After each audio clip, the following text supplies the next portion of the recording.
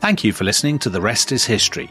For bonus episodes, early access, ad-free listening, and access to our chat community, sign up at restishistorypod.com. That's restishistorypod.com. One size fits all seems like a good idea for clothes until you try them on. Same goes for healthcare. That's why United Healthcare offers flexible, budget-friendly coverage for medical, vision, dental, and more. Learn more at uh1.com. The Hargan women seemed to have it all. We were blessed. My mom was amazing. But detectives would soon discover... inside the house, there were the bodies of two women. A story of betrayal you would struggle to believe if it wasn't true. I am just praying to God, this is a sick joke. From 48 Hours, this is Blood is Thicker, the Hargan Family Killings. Listen to Blood is Thicker, the Hargan Family Killings, wherever you get your podcasts. This episode is brought to you by Amazon Prime. You know Amazon Prime is not just a shipping subscription, right? It's got everything, including streaming TV and movies on Prime Video. And of course, Prime's fast, free shipping. Go from watching your favorite shows to getting your favorite things. Whatever you're into, it's on Prime. Visit Amazon.com/Prime to get more out of whatever you're into.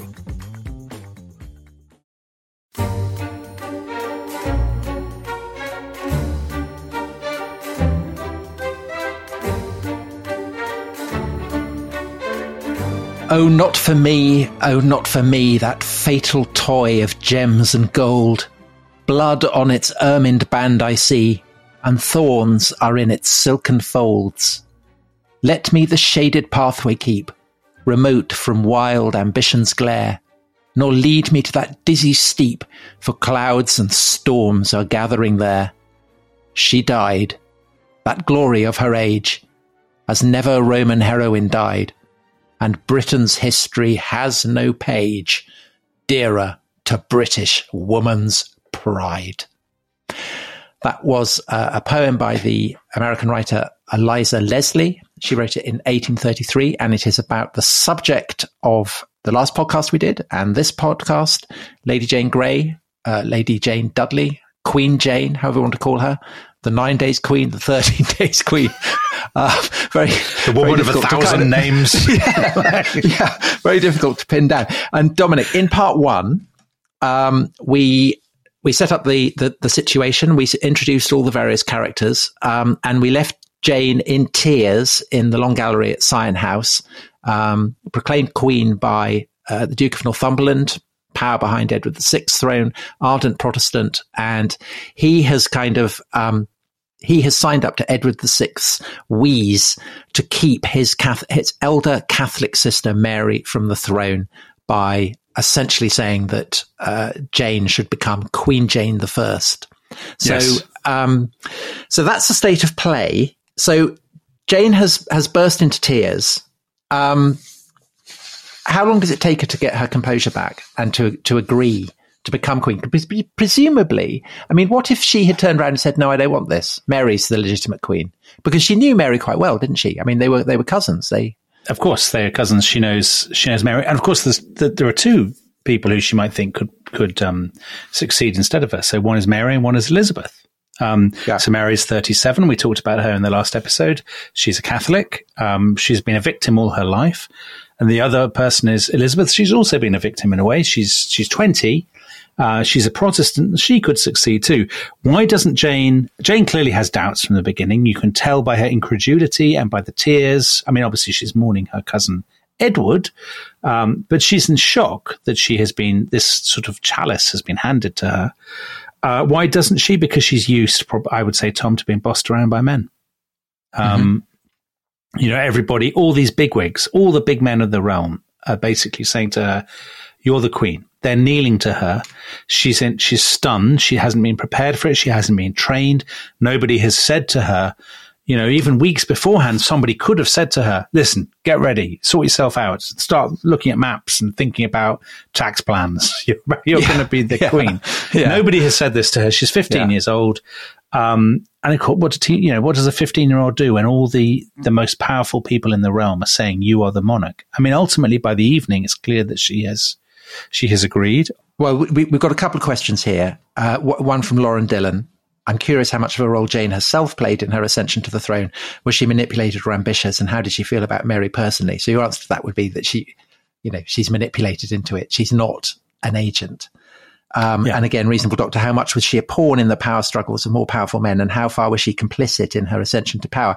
I mean, so she's not complicit in her ascension to power, but the question of how much she is a pawn. So to what extent is she a pawn? To what extent is she a puppet once she has agreed to become queen? Because the moment she agrees to that, she then has a degree of power that she did not previously have. Right. And we see that on the next day. So, I mean, again, our sources are quite limited, but we get a sense of it and a sense of how things might have worked out on the next day. So on Monday, the 10th of July, she is proclaimed queen in the city. So this is the big moment when, the heralds or whoever pitch up and the big crowd, and they sort of shout that she is the king is dead. There is the queen. And people are kind of surprised, I think. A lot of the crowds are taken aback. They're sort of expecting it would be Mary, but it's Jane. Am I right, Dominic? Am I right that normally when this is done, it's quite a brief announcement? It's basically, the king is dead, God save the king, all that kind of stuff. But when Jane's accession is announced, it's quite long. They have to explain it, and if you're explaining, you're losing, aren't you? It's the classic thing. I think you're absolutely right. Mary has a very simple, straightforward, clear case. And Jane doesn't. With Jane, you have to always explain why she's queen, why these other people have been cut out. Yeah. And I think that is obviously a problem from the very beginning. However, we'll come on to Mary in a second. Just stick with Jane and her story. Most people, I think, assume that the ambassadors and so on, the courtiers, she's got all the big men of the realm behind her. She's going to prevail. This isn't actually going to be terribly contested. This is going to work out. There's no rioting in London. People aren't sort of roaring and rampaging through the streets. But there's no great enthusiasm, is there? No, there isn't a great enthusiasm. But don't forget, Henry VIII had married wives. There'd been never any great enthusiasm for Anne Boleyn. In fact, when Anne Boleyn had gone through the streets when she had been crowned, she had complained to Henry VIII and said, "Everybody hates me, and no one is cheering." So to have that, that's not unprecedented. And once you're crowned, once it's happened, I mean, who cares if no one's cheering? You're the queen. They stage a big spectacle, as you would expect. She arrives in splendor at the Tower of London. She's splendidly dressed. All the family are there. All the bigwigs are there. Guildford is there. Right. Okay. So on the question of her family, there are two things, aren't there? The first is that her mother is carrying her train. And this upsets people because the mother acting as the servant to the daughter upends propriety. And in an age where propriety is incredibly important, this is seen as very sinister. But the other thing is essentially she refuses to allow Guildford to become king, doesn't she? I mean, this is a key point.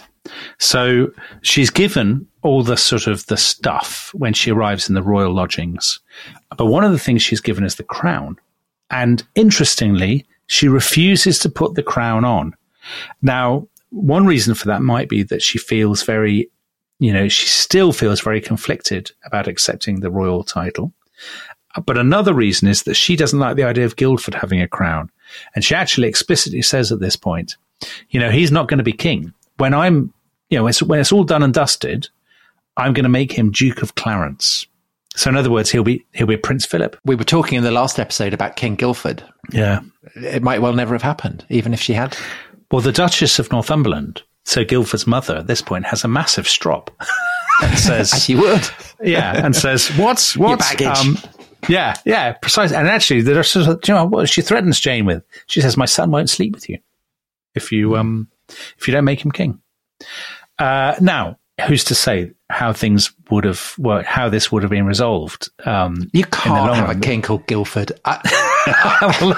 King Basingstoke. I mean, it's ridiculous. Listeners from Guildford, please address your complaints to Tom, not to me. I think Guildford is a brilliant name for a king. You can't have a king named after a sleepy Surrey commuter town.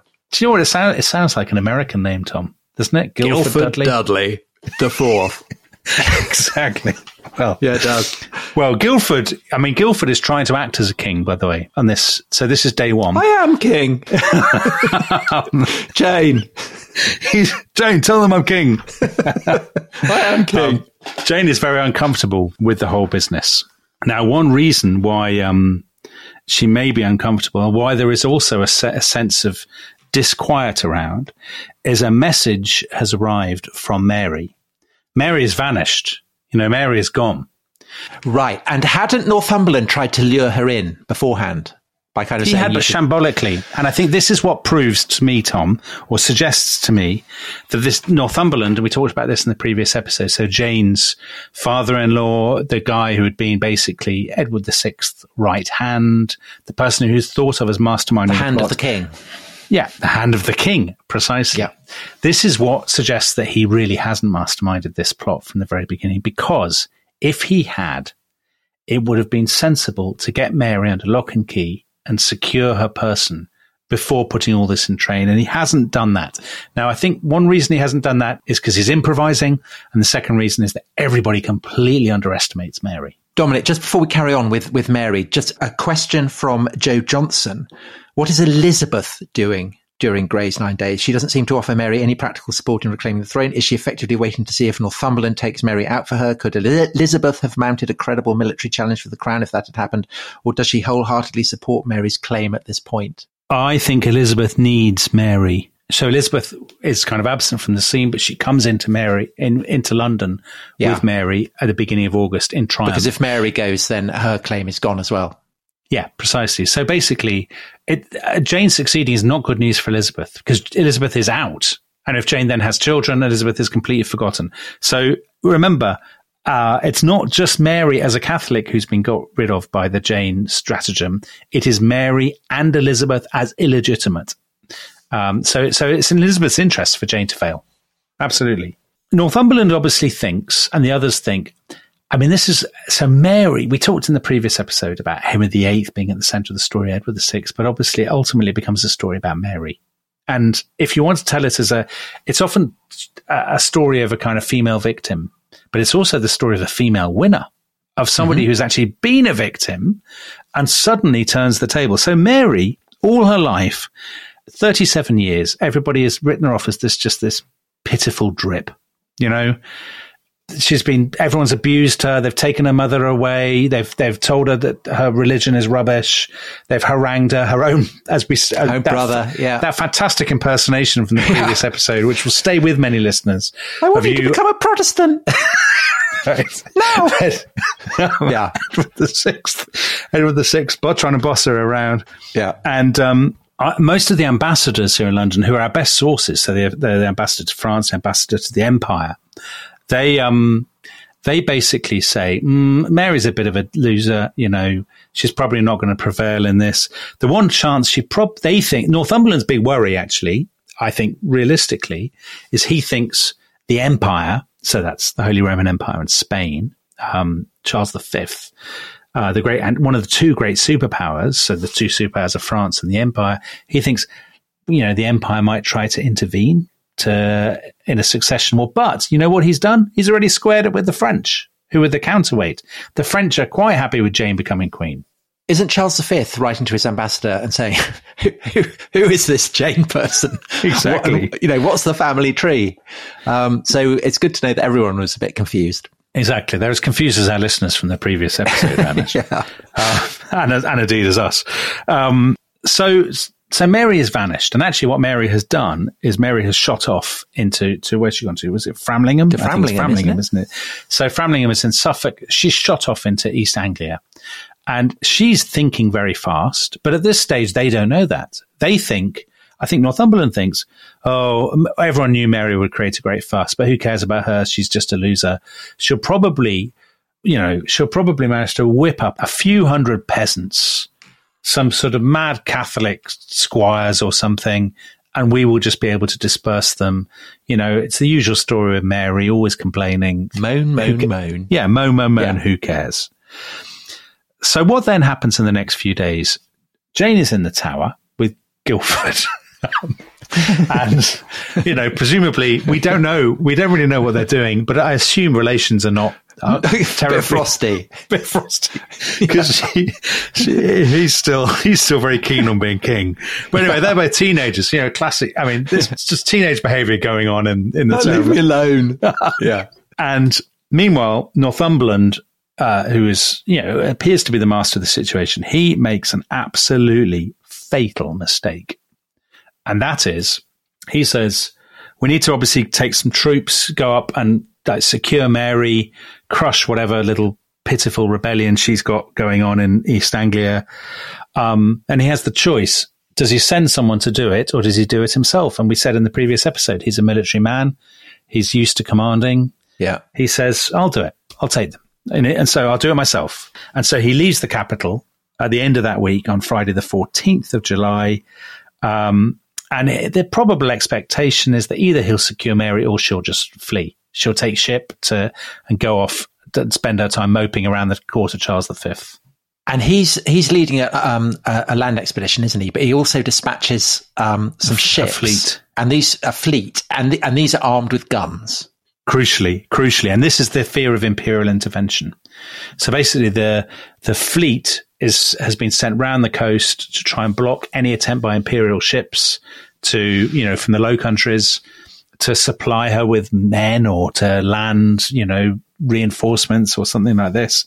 And he takes, crucially, Tom, he takes cavalry and he takes some guns himself, but not a huge amount of infantry, because he thinks she'll probably be with some sort of mob of demented Norfolk, Suffolk peasants.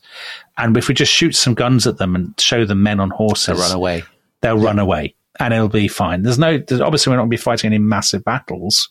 So off he goes. He gets to Cambridge on the 15th. And at this point, there are sort of reports. It's clear that the country is not happy. And why isn't the country happy? Well, because a lot of people probably have never even heard of Jane. Barely, they don't really. But everyone knows Mary, because Mary's the great hard done by sob story of Henry VIII's realm. So, I mean, on the question of legitimacy, and a question we'll come back to, I'm sure, because it's the big question, was Jane really a queen? Was she legitimate? I mean, a crucial part of a king or a queen's legitimacy basically depends on whether people think you're the king or the queen, doesn't it? Right. Yeah. I mean, exactly. And if they don't think you're the queen, then basically you're not. Yeah. I mean, you're absolutely right. I think you're absolutely right, Tom. As much as people will argue about the legal niceties or the sort of theological niceties, the fact of the matter is, if the public don't think you're the king or queen, then you're not. I mean, that it works on consent to some degree. Now, of course, constitutional experts will say, oh, no, it works because of important genealogical. But I mean, if the public are not listening, there's nothing really you can do about it. And what is absolutely clear, I think, is that irrespective of their religious views, most people deep down thought that Mary and Elizabeth were legitimate. They knew that Henry VIII had married their mothers. I mean, they're not stupid. Yeah, but also, I mean, just to say, despite Edward's patronage of the Reformation and the lengths to which he'd gone, I mean, it's still quite a minority sport, isn't it? I mean, people are kind of buying into it, but it's not something that has as yet become so bedded down that it's come to define how the English see themselves. Which, of course, in due course, it will. Yeah, I think there's a huge amount of fluidity. I mean, for older people, certainly they've seen, religions come and go, basically. And because Henry VIII kept changing his mind and changing the rules about prayer books and all these sort of things. I mean, I do think that, there is perhaps a faint sense in which the parallels between today and the 16th century are not entirely tendentious, because they're coming from the same kind of wellsprings. And rather in the same way that, things that are cutting edge in academic circles and so on are really cutting through to the general public, but they haven't absolutely bedded down yet. And there's still a lot of resistance. There's, lots of people are unhappy about it, and lots of people don't really understand it or really know anything about it at all. I think that's right. Yeah, I think that's absolutely right. And I would guess you could say that the situation there is kind of, perhaps gives you a sense of what the mood is like in England. I mean, obviously, mutatis mutandis, of course, but there's a certain degree there.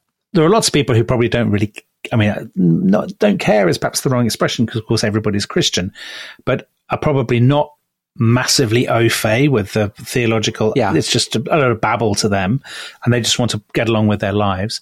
I think there's also the Catholic Protestant thing has not, probably for lots of people, has not really hardened into two camps. So they know that Mary is loyal to the old ways, the former religious practices, but they don't see that as illegitimate or toxic or un-British, un-English rather, or any of those things. You know, there are quite a lot of people who are upset at just how far Edward's reforms have gone, who are upset at seeing statues smashed and the rood screens pulled down and all this kind of stuff, and they want them back. They liked all that stuff, and they thought, why have these they probably think, why have all these foreign influence nutters who are far too enthusiastic about their religion smashed all our nice stuff that, you know, our nice, as you say, our nice rood screen that we had saved up for in the church and we'd all contributed to.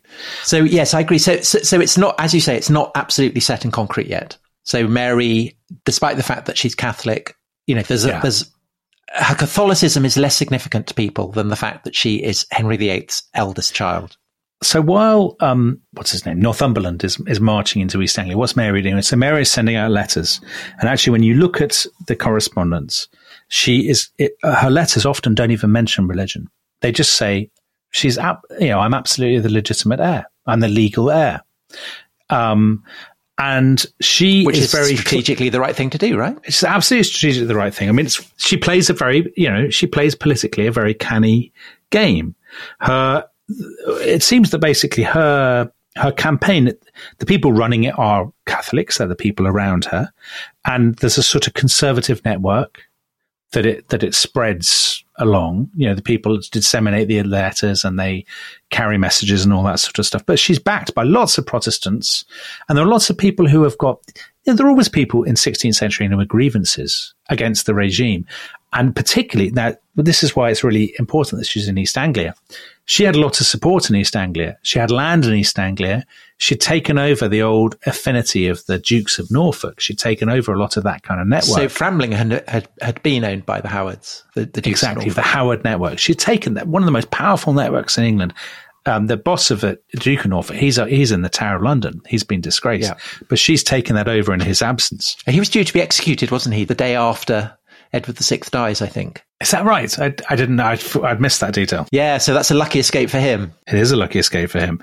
But she's also, East Anglia also matters because there have been lots of risings against enclosures.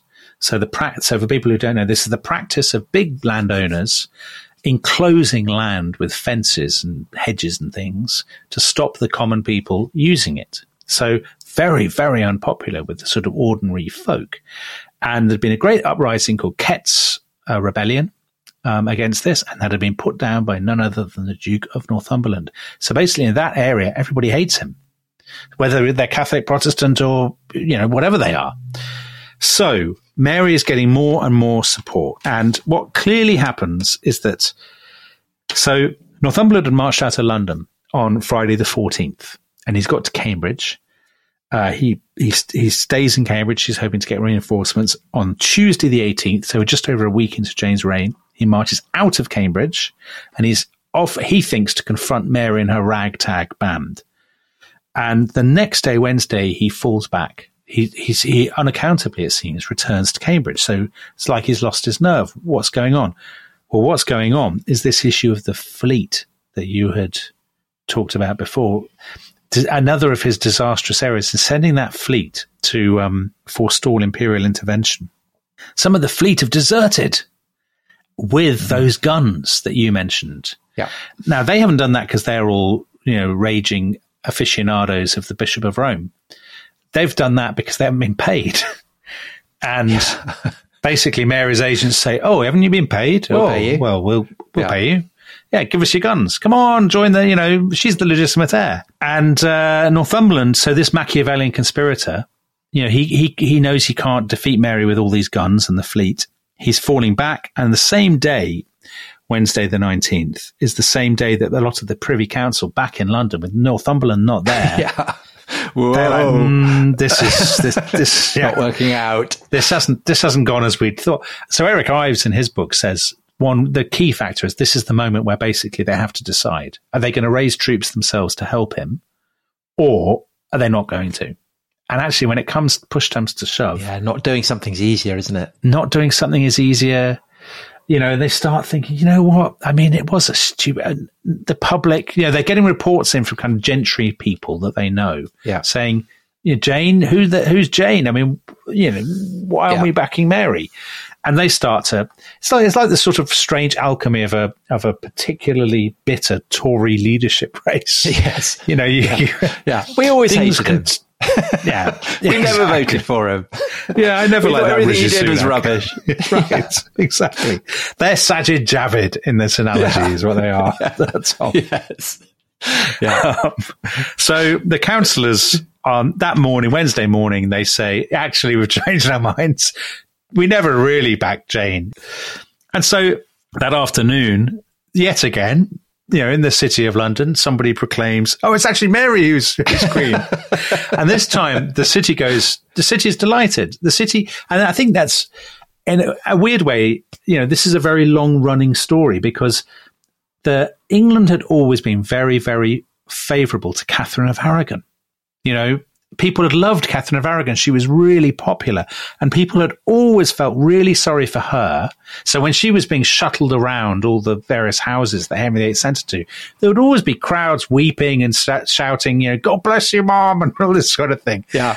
And this is basically how people think of Mary as well. They don't think of her as Bloody Mary. They think of poor old Mary, and finally she's going to get her chance in the limelight. So there's bonfires and there's bells. Of course, poor old Jane. What's she doing? She's just sitting in the tower squabbling with Guildford. And she's just completely forgotten in all this. I mean, that's the sort of the question before about her agency. Yeah. She has no agency at all. She's just sitting there in the tower, and eventually people say to her, oh, you know what? You're not queen after all. Sorry. It was all a mistake. Yeah. So, and Northumberland gets arrested in Cambridge, doesn't he? He does. Yeah. He again, it's interesting. He supposedly this sinister kind of bearded Machiavel. Yeah, and his black doublet and hose. Yeah, he just completely rolls over. Oh dear, I've made a terrible mistake. Whoops. I mean, Mary takes her time. She makes this triumphant progress, and she comes into London on the 3rd of August, with Elizabeth at her side, because obviously this is in Elizabeth's interests. Yeah. So the 9-day, 13-day issue. Well, let's call it 9 days. So 9 days from when she gets told that she's queen. Although, if you think she was queen, then obviously it's a 13-day span. Yeah. On what day is she told you're not queen in a kind of official way? What's the guillotine that drops down that makes it the 13th or 9th day? I think it's the 19th. The 19th because it's the Privy Council. That's when the Privy Council proclaim Mary is. So the Privy Council basically say no, and so she gets told you're no longer queen, and she's already in the Tower. And of course, the Tower can be simultaneously a palace and a prison. And it's pretty much what happens, I guess, to the princes in the Tower that, 1 minute one minute they're royal and the next minute they're one minute you're in a luxury hotel, the next minute you're in the basement. Chained to a radiator. Yeah. Well, it's not that bad, is it? I mean, they're not treated like, they're treated with the dignity appropriate to their rank. And of course, Mary was very fond of her, right? I mean, Mary doesn't want to execute her. No, not at all. So she gets put up, as is often the way, she gets put up in the sort of jailer's house, and she has servants and she has dinner with the jailer. And I think she hobnobs a little bit with Guildford at the beginning. I don't know whether relations have improved. Well, I think they're starting. No, I think it does improve. Because the issue now, she starts to refer to him as my Guildford. Yeah, well, of course, yes, we'll come on to love you, Jane. Always loved you, Jane. I never wanted to be king. Oh. But Mary, once she's installed, she explicitly says to a foreign visitor who records this, he says, what are you going to do? Are you going to pardon people? Are you going to try them? How are you going to handle this? And she says, as to Jane of Suffolk, whom they had tried to make queen, she, i.e. Mary, could not be induced to consent that she should die.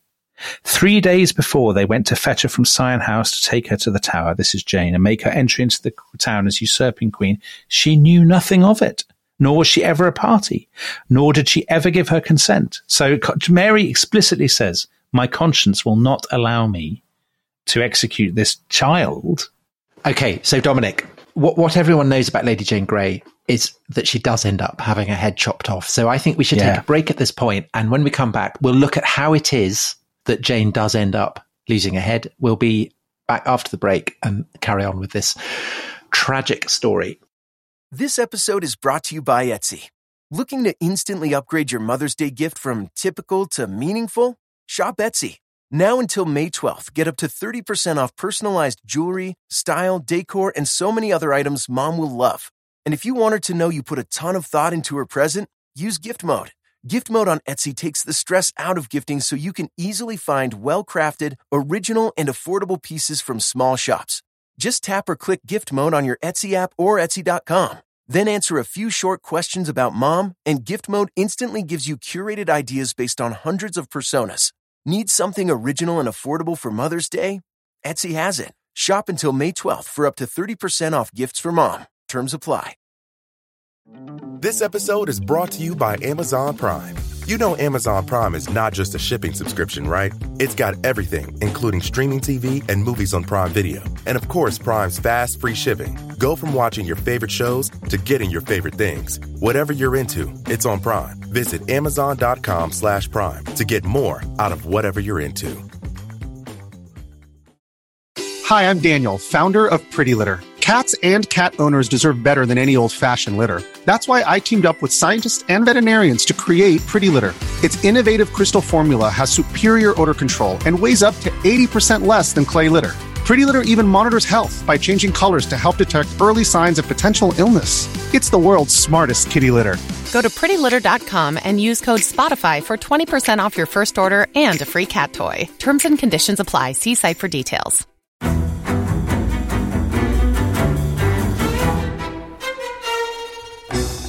I'm Anthony Scaramucci, former White House Director of Communications and Wall Street financier. And I'm Katty Kay, U.S. Special Correspondent for BBC Studios. I've been covering American politics for almost 3 decades. Welcome to The Rest is Politics U.S., brought to you by Goalhanger. Go on, tell us, were those donations you made, like Obama in 2008, was that idealism? Were you hoping to get something out of these campaigns that would serve your own business interests, for example? So I think this will either make this podcast incredibly successful, Katty, or people will be horrified and they'll shut it off right now because I'm going to be very real with you. The Obama donation, I had gone to law school with President Obama. We were not classmates. I was a few years ahead of him. It was 2007. He was then Senator Obama. I had a check in my breast pocket. I went over to the senator. I said, Senator, you and I didn't really know each other in law school, but I'm about to hand you a big check. Can I lie to my friends and tell them that you and I knew each other in law school? Well, Obama looks at me, had the best smile in American politics since Jack Kennedy. Forever. Yeah. He lights up. He looks at me and says, I'll tell you what, if you double the amount of the check, we'll take it back to Hawaii. Okay.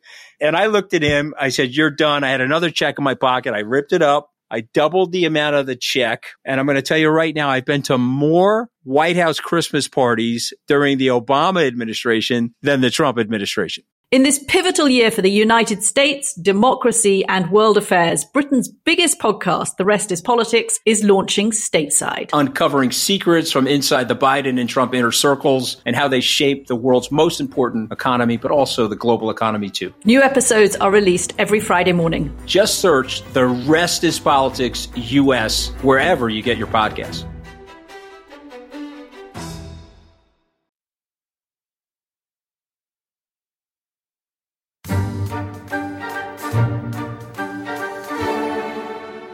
Hello, welcome back to The Rest is History. The coup, Northumberland's coup, has been defeated.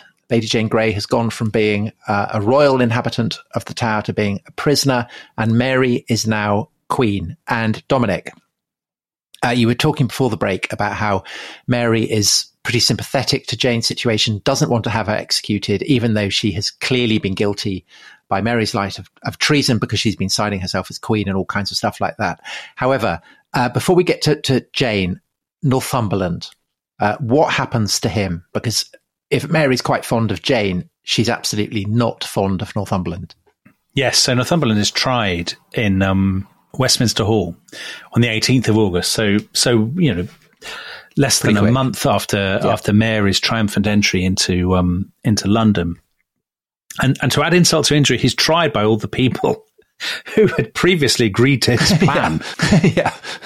But that's a very common Tudor experience. That's classic Tudor behaviour, isn't it? So all the people who were kind of slapping you on the back yesterday and playing bowls with you and stuff are declaring you guilty tomorrow or something. So this is exactly what happens. He basically says, and he says to them, how can you be my judges? I mean, you were in on the deal. Yeah. And they say, oh, no, that's complete fake news. Sweet summer child. And so what happens to him is quite interesting. He is meant to be executed, I think, on the 21st of August and first thing in the morning, and it's cancelled at the last minute. And he gives his confession. He takes Catholic Mass. And he says, I've made a series of terrible mistakes. The Protestantism was all a dreadful, dreadful error. Hurrah for the Pope. Yeah. So he does this. And is he doing that to try and ensure that his family don't lose their right to inherit? Quite possibly, yes. So the historians aren't sure. Some people think he did it because he hoped for a pardon. Hence the cancellation, which is very unusual, of the execution.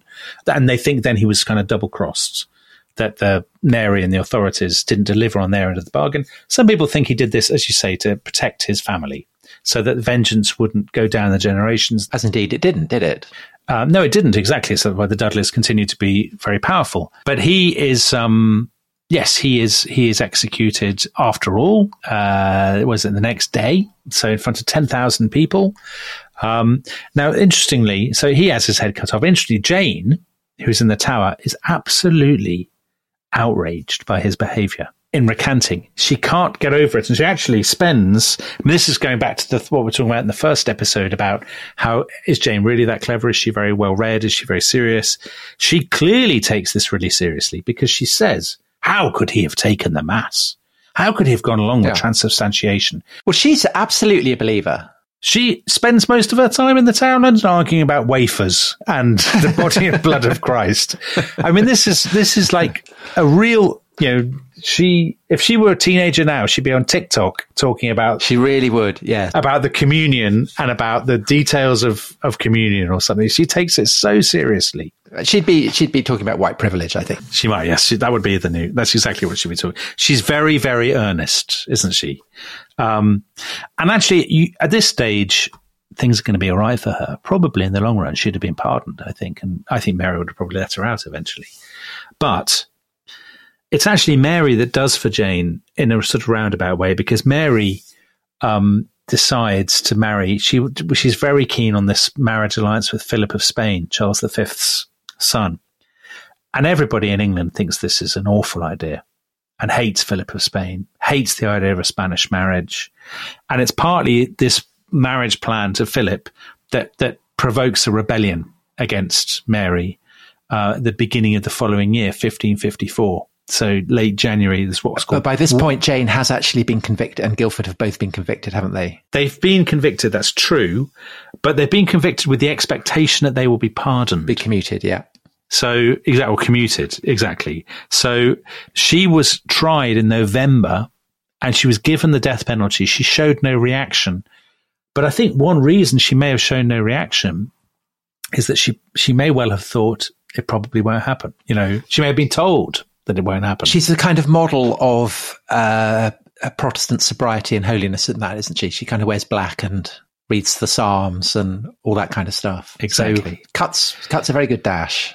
She's a great poster girl for the Protestant cause, actually. Yeah. She's perfect. And we'll perhaps come on later towards the end of this bit of the episode to talk about why she wasn't a bigger, why isn't she more well known? Which is an interesting question. But anyway, so she's got this kind of sentence hanging over her that's probably going to be suspended, and then there is a rebellion led by the son of a poet, isn't it? Yeah, Thomas Wyatt, the poet. So Thomas Wyatt Jr., I suppose he would be called now. Yeah. Thomas Wyatt the Younger. He leads the rebellion. Her father, disastrously and unbelievably foolishly, they all get involved. Why would you do that? Well, they do that because they're true believers, I suppose. They're proper Protestants. They don't like Mary. They believe in it. And maybe they think they're going to... The rebellion is a shambles. Mary's able to put it down. And at that point, Mary basically... Why does she get rid of Jane? Dominic, before that, So Henry Grey, her father, he has his head chopped off. And do you know that it was kind of preserved, a bit like Oliver Cromwell's head? No, I did not. And I think it got found in a crypt. When was it found? I think in the 19th century. And it got buried quite recently. And where is it now? Some church in London. Oh. So I just throw that out as a kind of interesting tidbit. We should go and visit it on one of your walks, Tom. I might do that, yes. Yeah. Yes, Tudor Head walk. So Jane, Mary basically says she's got to go. Yeah, exactly what happened. So she had poor Guildford. I've got to go. Yeah, so Guildford has his head chopped off first, doesn't she? So this is when Jane says, "My poor Guildford."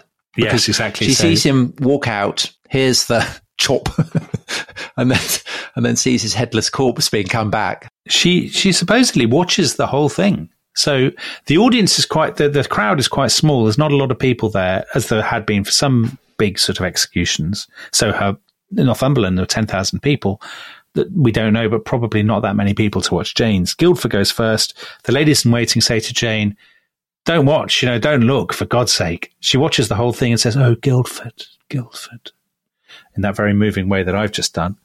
And then she goes down. She's all in black, as you said. She's got a prayer book. She's very composed.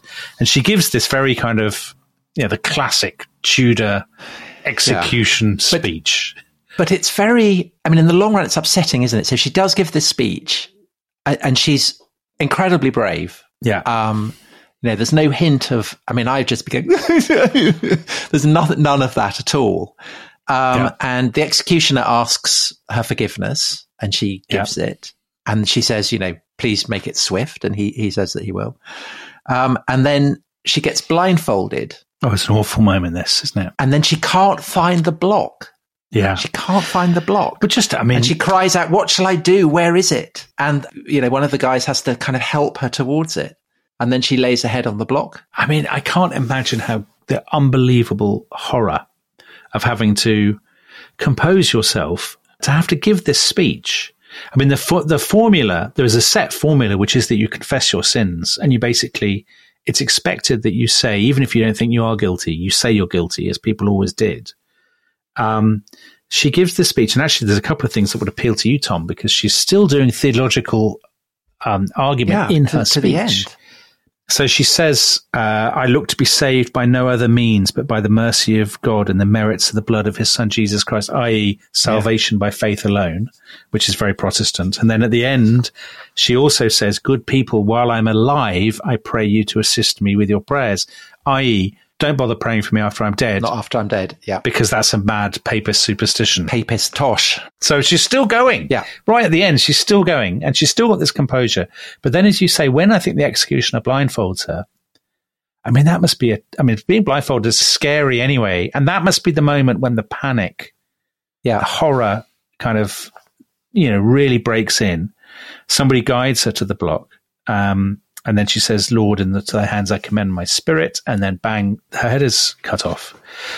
Okay, so Dominic, a question from Archive of the Past, and it's the obvious question. Had she lived, would she have been a good ruler?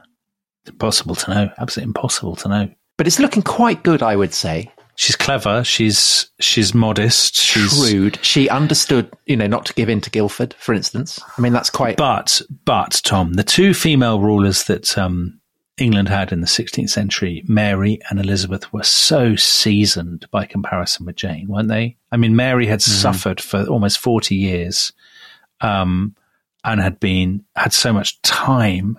Elizabeth had also sort of been through the ringer, had nearly, been in fear of her life. Yeah.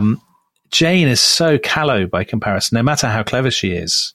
And she's got the problem of the Northumberland family, the Dudley family. That would have been a massive issue, wouldn't it, don't you think, in the long run? So related to that, question from Douglas Fife, I'm really interested in whether there is an alternate timeline where she could have held on to the throne. Was there any way it could have happened, or was Mary's succession always guaranteed? I think there's definitely an alternative timeline.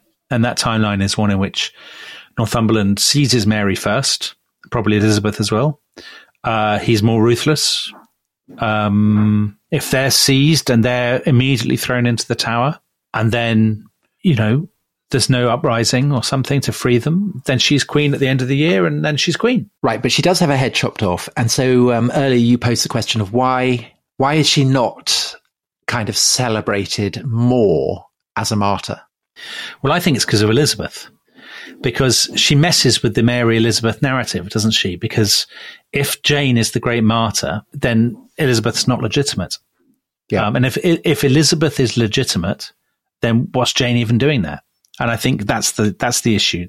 I think you can imagine a scenario in which Elizabeth had dropped dead or something, and Mary is succeeded by somebody else, and they then said, "Oh, poor old Jane. Oh, she really was a queen."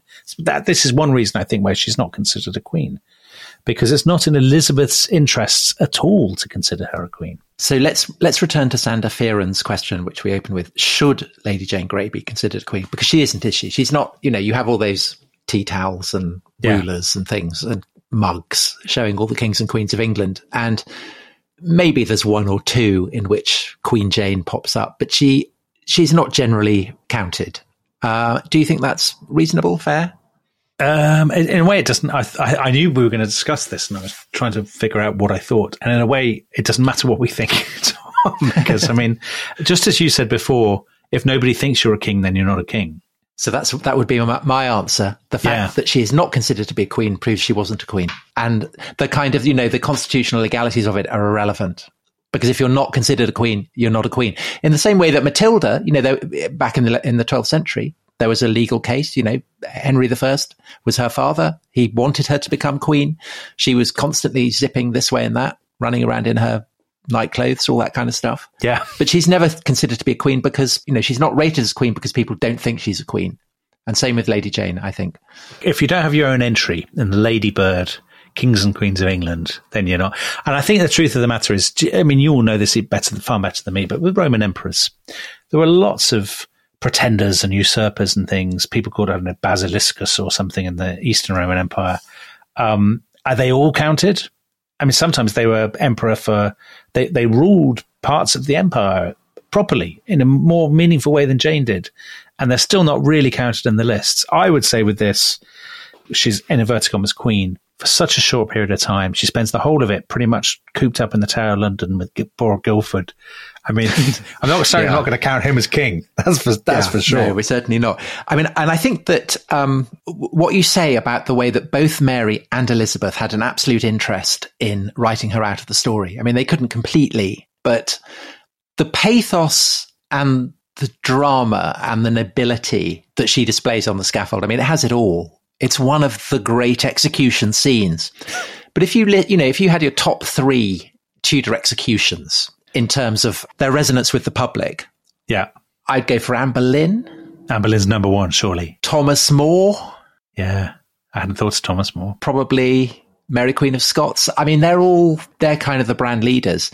And Jane's execution she's not podiuming. Even Thomas Cromwell, Tom. Or what about Cranmer with his hand in the fire? Yeah. Yeah, and I think Jane suffers, doesn't she? Because the Tudors have a surfeit of heroines. So people choose their favourite wife of Henry VIII. Yeah. Well, we're going back to the way in which everyone's female. Yeah. So, and she's eclipsed ultimately by Elizabeth, I suppose, as a Protestant heroine. I mean, there was a brilliant painting. I mean, I expect both of us, by the time this goes out, both of us will probably have used this painting to publicise the episode on social media, by a French painter called Paul de la Roche. It's the most famous single image of Lady Jane Grey, and it was done in 1834. That's the one where she's groping after the block, isn't it? And she's been blindfolded. And she's terrified, and she's surrounded by men in black. There's this scene of this sort of saintly figure. She's wearing white, which is completely wrong. So it's this sort of this maiden almost suffering the kind of violation of the violence of the men. But it is the most upsetting moment, isn't it, in the story? Yeah, it is the single most upsetting moment in the story. And that painting was clearly influenced by the execution of Marie Antoinette. So it's kind of merging the two. But it does, I think there's something about Jane's story which is different from a lot of these. So Anne Boleyn had, she'd conspired effectively to get herself to the top. Cromwell, More, they were men of politics. They knew the rules of the game. Jane was forced into a game completely against her will, really. Her tears were more than justified. Absolutely, they were. I know, Tom. Are you feeling moved at the end of this double header? Yeah, I am. Oddly, it's the detail that she had freckles. Oh, I think what a lot of people take from this, Tom, is that thing at the very beginning of the first episode where we agreed that if we were catapulted back into Tudor England, I would be chosen as king. Mm. But I don't think it's just because of the sun. I think it's also because of my immense martial qualities. I see myself as kind of Henry VII figure. Do you? Devious, cold, chill, calculating. What am I? Henry VIII? Yeah, you just charge over a cliff. That would be my expectation. Well, probably unfair. Very unfair. I suspect both of us would end up on the block, to be honest. I think we would. I think if I was anybody, and I know this is a terrible cliche and I apologize to everybody, but I think I probably would be Thomas Cromwell. In your dreams. Tom, you are so Thomas More. You can't deny that. On that ludicrous note. I mean, he's wearing a hair shirt as we speak. The patron saint of politicians, Dominic. The patron saint of politicians. Yeah, that does not. On that note of ludicrous self-promotional fantasy from Dominic Sandbrook, we will say we'll bid you farewell, and we will be back soon. Thanks very much for listening. Bye-bye. Bye-bye.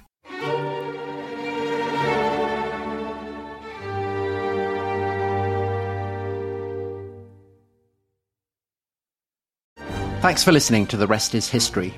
For bonus episodes, early access, ad-free listening, and access to our chat community, please sign up at restishistorypod.com. That's restishistorypod.com.